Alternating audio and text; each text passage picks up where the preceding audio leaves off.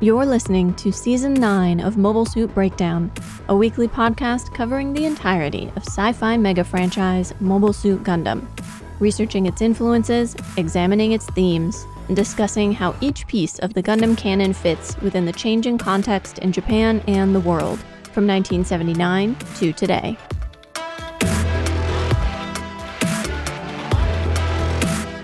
Welcome to Season 9. As always, we're your hosts. I'm Tom, a longtime Gundam fan. And I'm Nina, really excited to be doing these research-only episodes while we work on the SD Gundam Festival translation. Some of these are topics I was legitimately disappointed we didn't get to. Mobile Suit Breakdown is made possible by 728 paying subscribers. Thank you all, and special thanks to our newest supporters. It's pronounced Uso Ebbing, Quinn G, Robert H, and Horace Lupercal. You keep us a Genki. As an independent and ad-free podcast, MSB is entirely listener-supported. If you enjoy this podcast, support us today by recommending us to your friends, becoming a subscriber, making a one-time payment, buying us research materials and office supplies from our wish list, or reviewing us wherever you listen to podcasts. Links to all of the different ways to support us are on our website, GundamPodcast.com/support.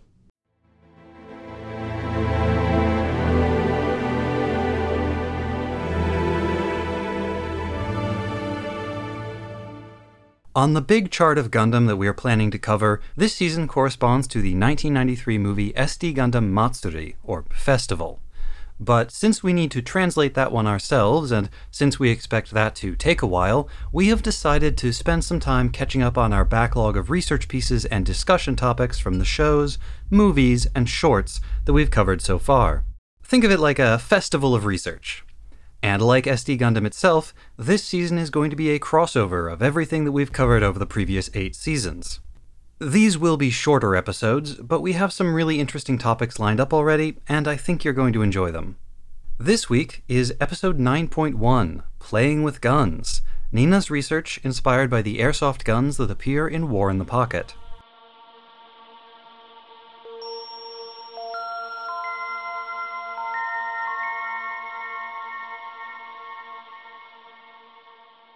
Way back in Season 5, when we were covering War in the Pocket, I started to get curious about airsoft guns.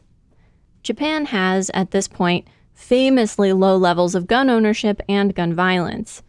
To the extent that there is such a thing as gun culture, Japan seems like an unlikely place for it. And yet, airsoft is very popular. In War in the Pocket, Al and his friends take airsoft guns with them when they go out to play. An airsoft gun specialty shop and its owner feature prominently in the Persona 5 video game. I'm sure there are other pop culture examples of airsoft guns. So I suppose my question is, why? And also how? Not to mention what, since I don't know the specifics of what an airsoft gun is. That seems the best place to start. Airsoft guns often have a realistic appearance, and in many jurisdictions they are classified as imitation firearms. Some models even have mounts compatible with real firearms accessories. Most airsoft gun designs are based on real guns, to the point where some airsoft manufacturers have exclusive licenses with arms manufacturers. And some airsoft models cannot be sold in particular markets because they violate a gunmaker's trademark. For example, the company Tokyo Marui makes at least one Colt gun. They are not supposed to do that. I am reminded, by the way, that the rifle that is used by Federation forces in both 0080 and in 0083 was given the fake manufacturer name Colt. Ha! There are a huge variety of makes, models, and types of airsoft gun. Handguns, shotguns, rifles, machine guns, even grenade launchers. They are usually made of plastic and aluminum alloys, making them much lighter weight than their real counterparts. And they fire lightweight plastic BBs that measure 6 to 8 millimeters in diameter. Some airsoft fields require biodegradable BBs. The size of the magazine, the part which stores the BBs for firing and determines how many shots you can fire before you need to reload, varies dramatically depending on the model of airsoft gun and on the use of aftermarket parts and modifications.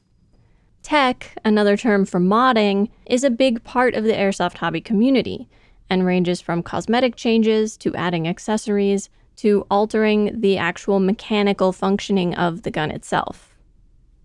In the simplest terms, airsoft guns use compressed air to fire a projectile, but with less force, that is to say, more softly, than an air gun.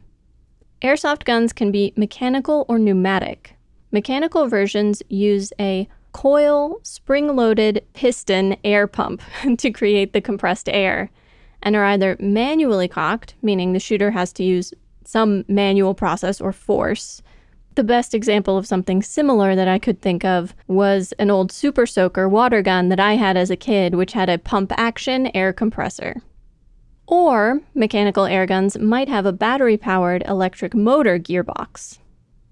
Pneumatic airsoft guns use pre-filled canisters of compressed gases like carbon dioxide, 1,1,1,2-tetrafluoroethane, or green gas, which is a propane and silicone oil mixture, which apparently has none of the propane smell.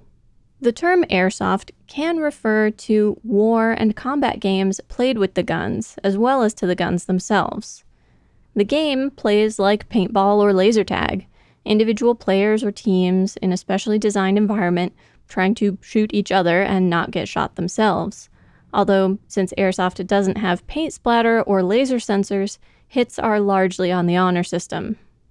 Most fields test any airsoft gun brought in to make sure that the muzzle velocity, the speed at which the BB leaves the gun, meets their safety standards. Airsoft guns are also popular for simulations, live-action role-playing games, historical reenactments, and are even used by some organizations for gun safety and weapons training, one example being the U.S. Coast Guard, which has used airsoft guns for some training exercises since 2018. In these circumstances, some players will use smoke caps or noise amplifiers to increase the realism of the game or scenario. What I hadn't realized is that there's a good reason for the term airsoft to be distinct from air gun. Air guns are, at least according to one of my sources, the oldest example of pneumatic technology in the world, with one specimen dating from around 1580.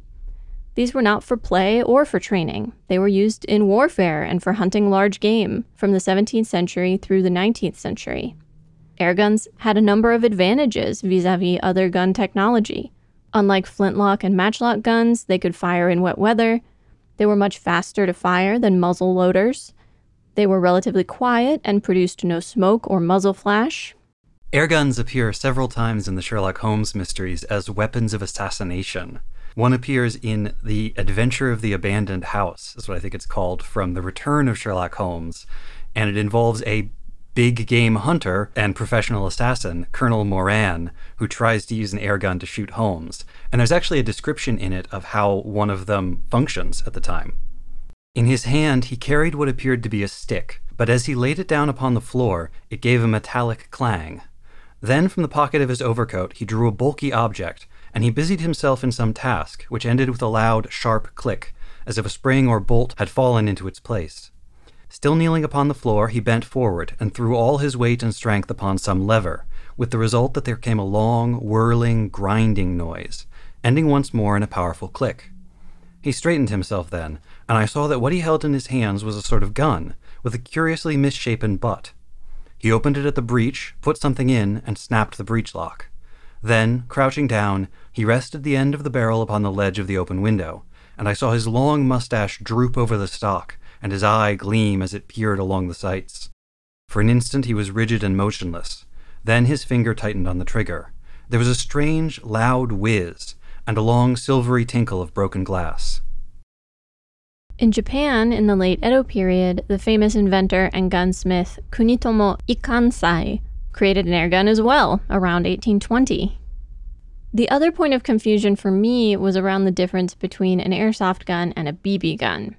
BB guns are a type of air gun, first produced in 1886 by Markham Air Rifle Company for use in youth firearms training. They fire metal projectiles, which are smaller and more dense than the plastic BBs used in airsoft guns, and are prone to ricochet. They are more dangerous than airsoft guns, Though a lot of that comes down to the regulations around airsoft games rather than the guns themselves. While rarer, airsoft projectiles can also cause injuries like broken skin or busted teeth. But now let's step back and consider, if air guns were such an old and widespread technology, and the idea of creating a low-powered airgun for toys and training already existed, why did airsoft come out of Japan? Why did it develop at the time that it did? Matchlock firearms were introduced to Japan by the Portuguese in the mid-1500s. At the time, they seemed too weak and unreliable to be of any use in battle, but there was enough interest in the technology to spur domestic research, production, and innovation. Modifications that allowed matchlocks to fire in the rain, improved the trigger, and increased the caliber were all developed, as was large-scale domestic production. 17 years after the introduction of matchlock guns to Japan, a Japanese-made matchlock killed a general in full armor. 30 years after the introduction of matchlock guns, Japan had more guns than, quote, any other nation on the planet. According to one source, several Japanese feudal lords had more guns than the whole British army. Some Japanese-made matchlocks from the 1600s were converted to bolt action in the early 1900s for use in the Russo-Japanese War and were considered to have performed admirably well. Guns in Japan were a victim of their own success. Having seen his predecessor Nobunaga take over Japan with an army composed largely of peasants armed with guns, Hideyoshi set out to drastically curtail the availability of firearms, hoping to prevent a popular uprising. In the late 1500s, laws were passed to severely restrict who was allowed to own both guns and swords, and the population was encouraged to surrender their weapons or have them seized. Hideyoshi tried to make this all sound very pious, claiming that the weapons would be melted down to make nails and metal fittings for a new Buddhist temple, but actually he had the metal used to make a statue of himself. Access to guns and swords only became more restricted over time. In the early 1600s, gun and gunpowder makers were restricted to Nagahama, and both the businesses themselves and all of their production required permits and licenses from the government. The amount of production and sales that the government allowed was not enough to keep gunsmiths in business. So in an effort to keep the now impoverished gunsmiths from running away or manufacturing and selling illegally, the government started paying them a pension irrespective of production. So even if they didn't make a single gun, the government was going to pay them a pension. Then the government started paying higher and higher amounts for fewer and fewer guns. Over time, this decreased the number of gunsmiths, drove up the price of firearms, and created a government monopoly. These rules were relaxed slightly in the late Meiji period and remained that way through the Taisho period and into early Showa, but there wasn't much increase in civilian gun ownership or civilian gun violence. There was plenty of gun violence between disputing military factions, though, including assassinations. Remember Tom's research piece on the Young Officers' Revolt. Whether the low rates of civilian gun ownership were because of the long history of restrictions or for other cultural reasons is hard to say. In 1958, the Swords and Firearms Possession Control Law went into force, and is still in force today, having been updated many times since then. Currently, shotguns are the only type of firearm a civilian can own. They require a license and are subject to extremely strict controls. I'm talking annual inspection of how you store it, annual tests, annual relicensing that is only ever offered on a weekday, so you have to take time off of work to do it and takes an entire day, and letters from your doctor, and background checks, not just of you, but also of your entire family. But this wasn't always the case. Rifles weren't banned until 1971, at which point they allowed license holders to keep their rifles but stopped issuing new licenses, and held a license holder's heirs responsible for turning the rifle over to police when the license holder died. It was this change that seems to have prompted the creation of the airsoft gun in the 1970s. Several sources attribute the idea to a photographer and shooting enthusiast, Nagata Ichiro, who wanted to create a model gun that could still be used for target shooting, but that wouldn't be dangerous.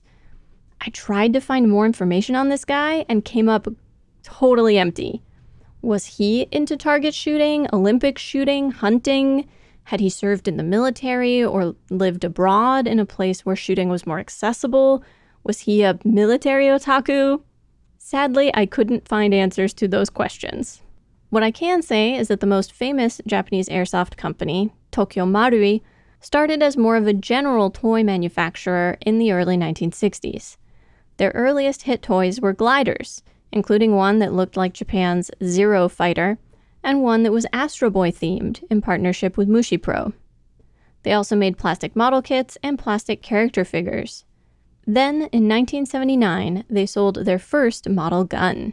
Now there are many companies that make airsoft guns, but Tokyo Marui was one of the first and is credited with many innovations, including the very first electric motor gearbox-driven spring piston assembly in 1992. A few final fun and not-so-fun facts about airsoft guns. There was a Gunpla model kit series, SD Gundam BB Senshi, that featured little air guns that could shoot BBs, though this feature was discontinued for liability and safety reasons. In many jurisdictions in the United States, replica or imitation guns are required to have parts or markings that distinguish them from real guns, usually a bright orange piece on the muzzle.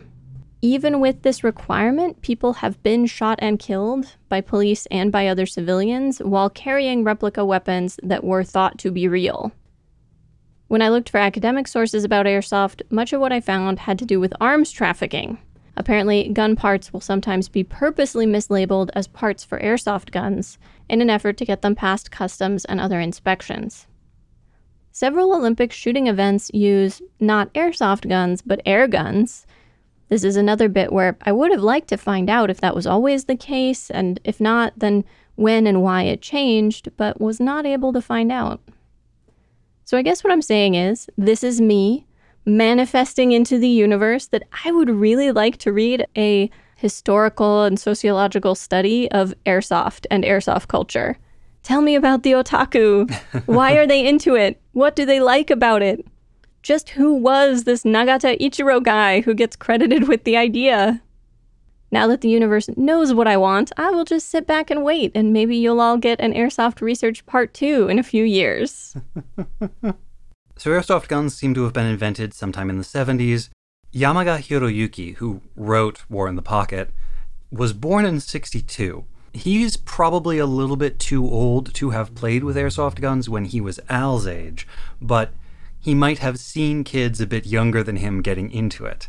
And in post-war Japan, where there were so many debates about what should the role of Japan be vis-a-vis international violence, what role should Japan have in other people's wars, should Japan have its own army, in the middle of that whole big cultural debate about violence, it's so interesting to see little kids playing not just with toy guns, not with bright super soakers that shoot water or Nerf guns or whatever, but with actual, really realistic depictions of real guns firing real projectiles at each other for fun.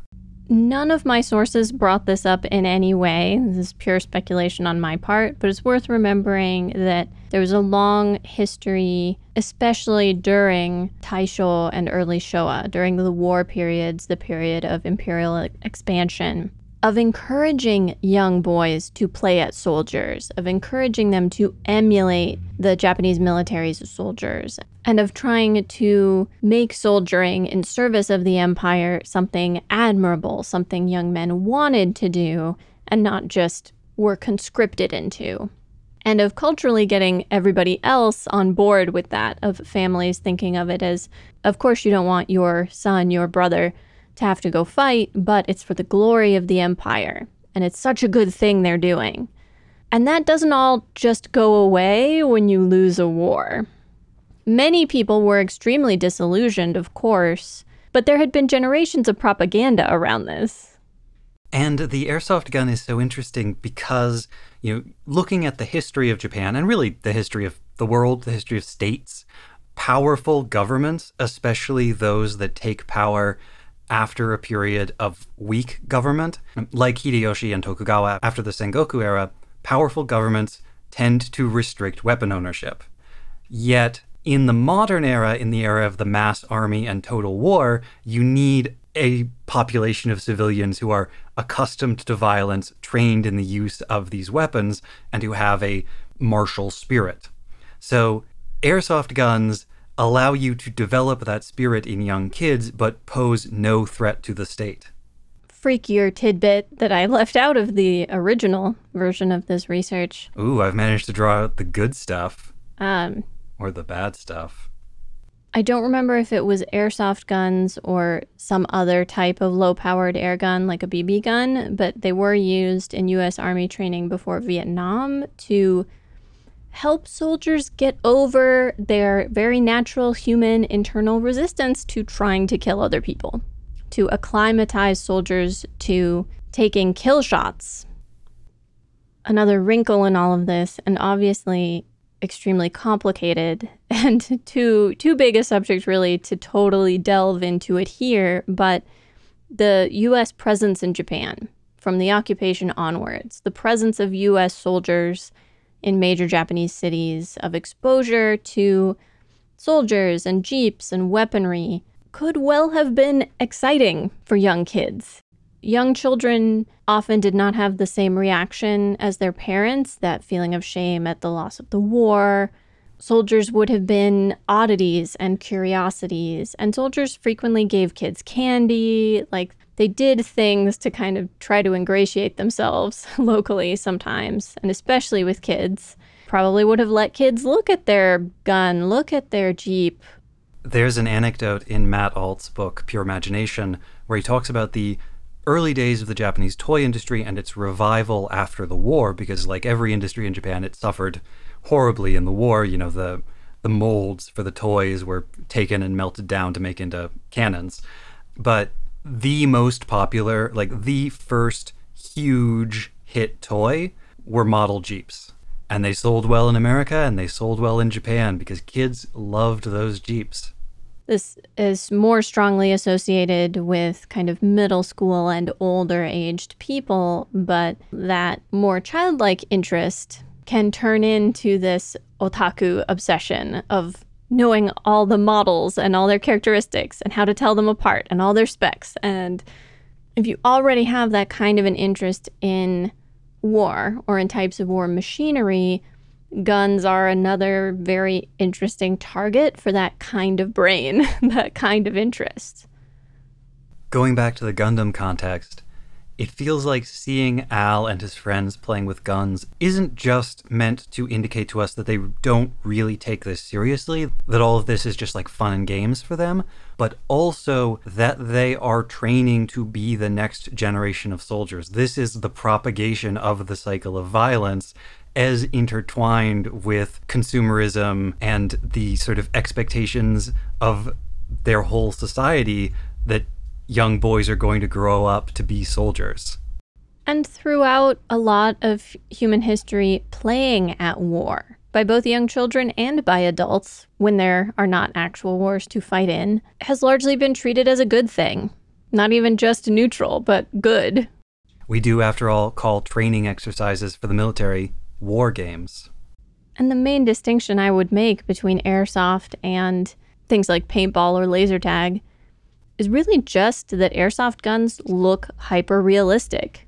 Thinking about the history that you've just laid out for us and how the airsoft gun evolved as a lower-powered version of the air gun, airsoft guns don't just look just like real guns, they are real guns.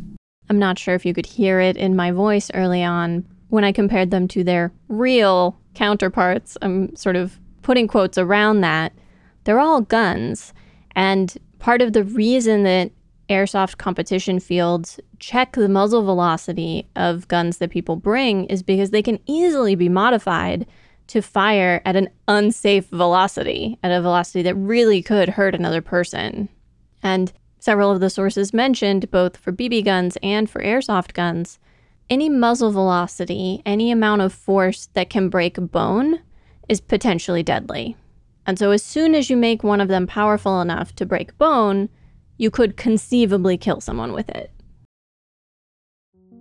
The only light in the room came from the lamp upon the table at which I had been reading. Holmes edged his way round the wall, and flinging the shutters together, he bolted them securely. "You're afraid of something?" I asked. "Well, I am." "Of what?" "Of air guns." Next time on episode 9.2, War Fantasy, 0083, Stardust Memory, and the Kaku Senki genre. It will be Tom's turn to dig into his list of research ideas we never got around to. And in the meantime, stay Genki, everyone. Mobile Suit Breakdown is written, recorded, and produced by us, Tom and Nina, in scenic New York City, within the ancestral and unceded land of the Lenape people, and made possible by listeners like you. The opening track is Wasp by Misha Dioxin. The closing music is Long Way Home by Spinning Ratio. You can find links to the sources for our research, the music used in the episode, additional information about the Lenape people, and more in the show notes and on our website, GundamPodcast.com. You can get in touch with us on Twitter or Instagram at GundamPodcast, or by email to hosts@GundamPodcast.com. And thank you for listening. No wrong Gundam opinions this season, only rigorously researched Gundam facts.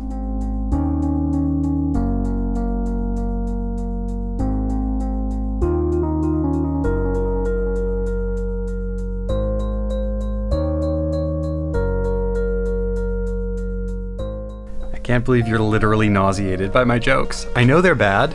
You don't have to take it that far. Is it Tom's jokes or the heat? Only time will tell. I am a little hoarse. Luckily, you don't have to talk very much. But that just means my every word has to be perfect.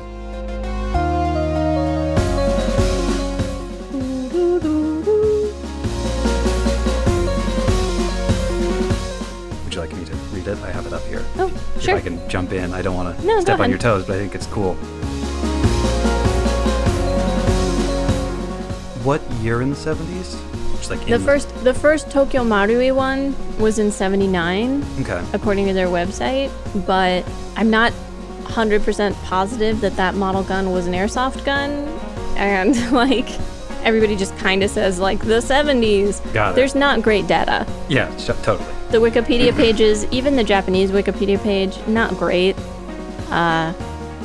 Even pages for various like groups and associations that organize competitive target shooting with airsoft guns, not a lot of good historical information about the hobby. This is why I want someone to study it.